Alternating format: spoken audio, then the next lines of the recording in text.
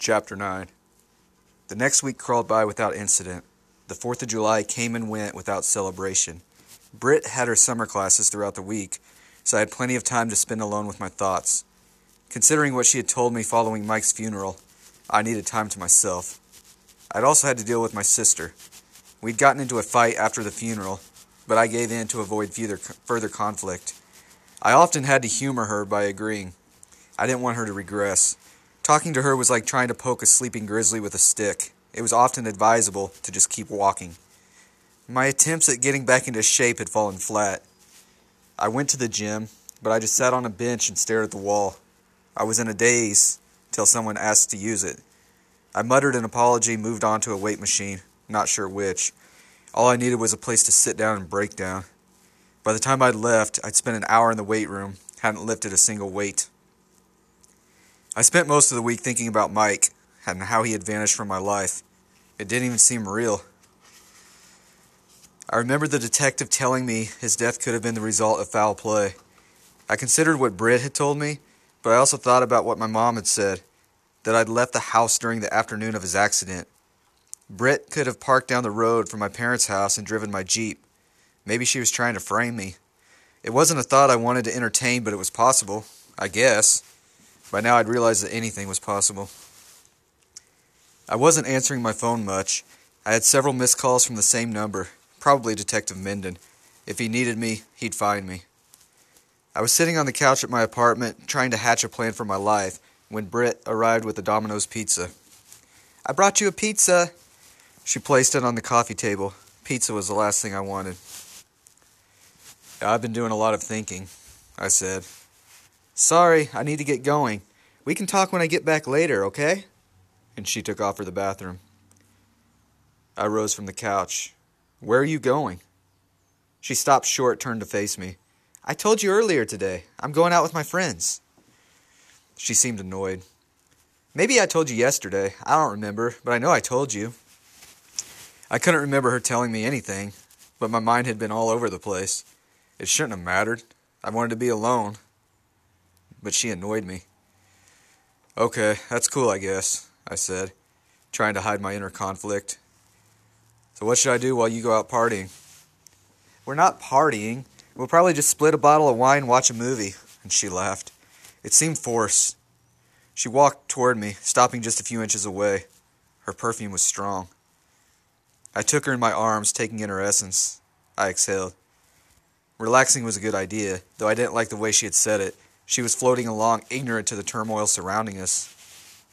She had acted so strange following Mike's funeral. The comment she'd made about Mike speaking to her was haunting, not to mention that look in her eyes. I didn't want to broach the subject again, but I needed to see if she still believed what she'd said. Maybe I'd heard her wrong or misinterpreted her. I hoped so. I tried to let it go, but it kept prodding me. "Have you talked to Mike this week?" I ran one hand through my hair, grimaced, bracing for her answer. Her eyes twinkled, not quite a glazed-over look, but something was off. "I told you. I'm not supposed to say anything." "But hold that thought. I need to go to the bathroom real quick." "I'm not supposed to say anything?" Yep, she still believed it. Mike's warning might have been valid. Britt wasn't acting right, but I needed more proof of her insanity, especially if I ever needed to convince someone else. She still seemed normal most of the time, but she was showing flashes of instability. I needed a drink for this. I took a deep breath and reached in the fridge for a Bud Light. I popped a top, took a long drink, and walked back to the living room. Britt had exited the bathroom and rejoined me. "So why can't you tell me about Mike?" I asked, setting my beer down next to the pizza. "Huh? Oh yeah, well there isn't much to say." Her eyes suddenly seemed more distant. "Mike's appeared to me. He's not ready to show himself to you yet. He doesn't think you'd be able to handle it because of how things ended between you two." I placed my hand against my forehead. We both collapsed onto the couch. My head ached. I was sweating. I leaned back, away from her. I wasn't sure if she actually believed that Mike had appeared to her, or if she was trying to push me. "He has appeared to you? How?" She furrowed her brow, remaining silent until it became uncomfortable. She looked in my eyes and smiled. "It happens when I'm getting ready for bed. Sometimes it's earlier in the afternoon. Her smile vanished. It looked like she'd seen a ghost. When you're getting ready for bed? I asked. She was somber, looking somewhere beyond me. Yes. He's always nice, but he's worried about you. He wants you to move on and be happy. She nodded. Does this happen at your house or here? I was trying to test her delusion. I was restraining the impulse to erupt on her. He spoke to me last night when you were in the shower. She finally showed a flash of concern. He said that he needed to hurry because he didn't want to upset you.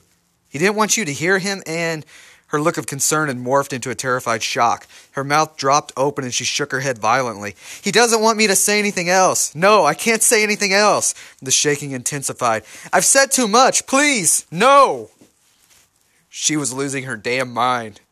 I inched back to the couch.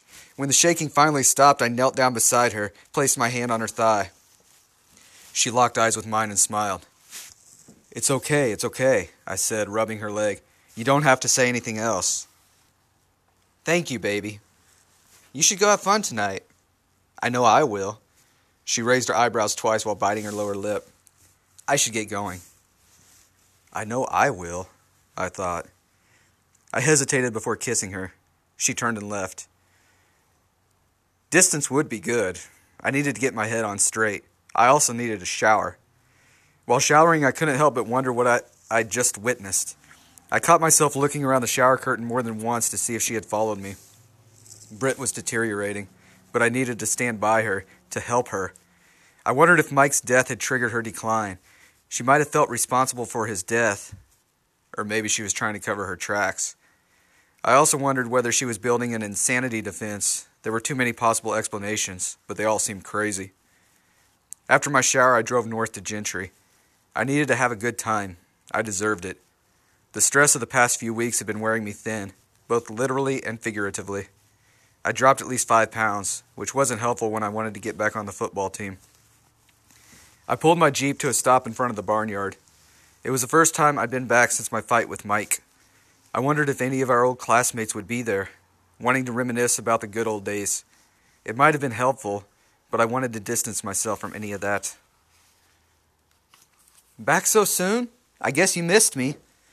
Carly smiled as I stepped up to the bar. I sat in the same bar stool as the night I fought with Mike. I hoped it would be therapeutic. Of course, I needed to make up for lost time, I said. Carly quickly handed me a Bud Light, moved on down the line. As I watched her walk away, a tiny finger poked my lower back. Hey there, stranger. I spun around and couldn't believe who was standing before me. Alexa Paulson. She looked the same. She had long black hair, hazel eyes, a petite, slender frame. She'd always been sexy. An undeniable tension had always existed between us, but I'd always remained strong. I think. There was a night during our senior year that I couldn't quite remember. Alexa had worn her light brown cowboy boots, embossed with little bluebirds around each ankle. She had smelled of cotton candy, couldn't keep her eyes or hands off me. Her boyfriend had stirred her up, and Britt had left early, so Alexa made her move. I'd been too drunk to remember exactly what happened from there. After graduation, she moved out to Boulder to attend the University of Colorado, and I hadn't seen her since. Tonight she was wearing tiny denim shorts, pastel green unbuttoned top over a tight white tank top. Dark strands of hair crashed upon one another in waves. Her contrasting attire complemented her olive tan skin. She stopped just short of throwing her arms around me. I caught her familiar cotton candy scent, resulting in a long captivated blink. Alexa, I said. It's been a while. You look great. Yeah. You're always so sweet, Ty. She went ahead and wrapped her arms around me. How have you been? I'm good. Still dating Brittany. It was an awkward transition, but I didn't know what else to say at that point. She lost a little color but flashed a weak smile. A girl I lost out to. She shook her head and blushed a little. She'd never been the shy type.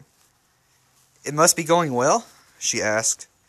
I looked around the bar, probably long enough.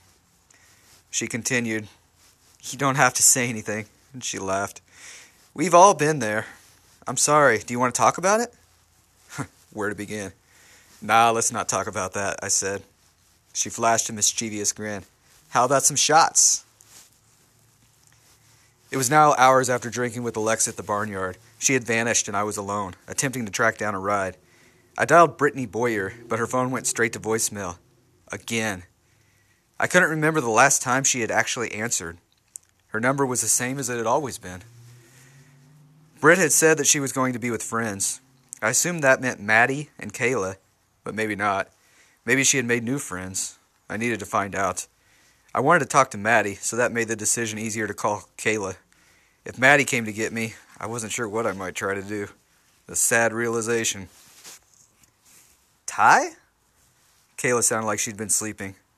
I wouldn't have called so late if I didn't think she was drinking with Brittany. Hey, is Britt with you? I felt drunk, a little possessive. Brittany? Kayla sounded surprised. Maybe they weren't together tonight. Maybe Britt was out with someone else. Yep, Brittany. I laughed nervously. She with you? No. Ty, she's not here. And she paused. Ty? Never mind. I'm sorry, let's talk later. Hang in there, okay? Sorry about what? I asked. Not now. I can't. We'll talk soon. If my mind wasn't racing before, it was speeding laps around Talladega now. Where was Brittany, and why was Kayla sorry? The preceding pause made it sound that much worse, like Kayla was trying to cover for her friend.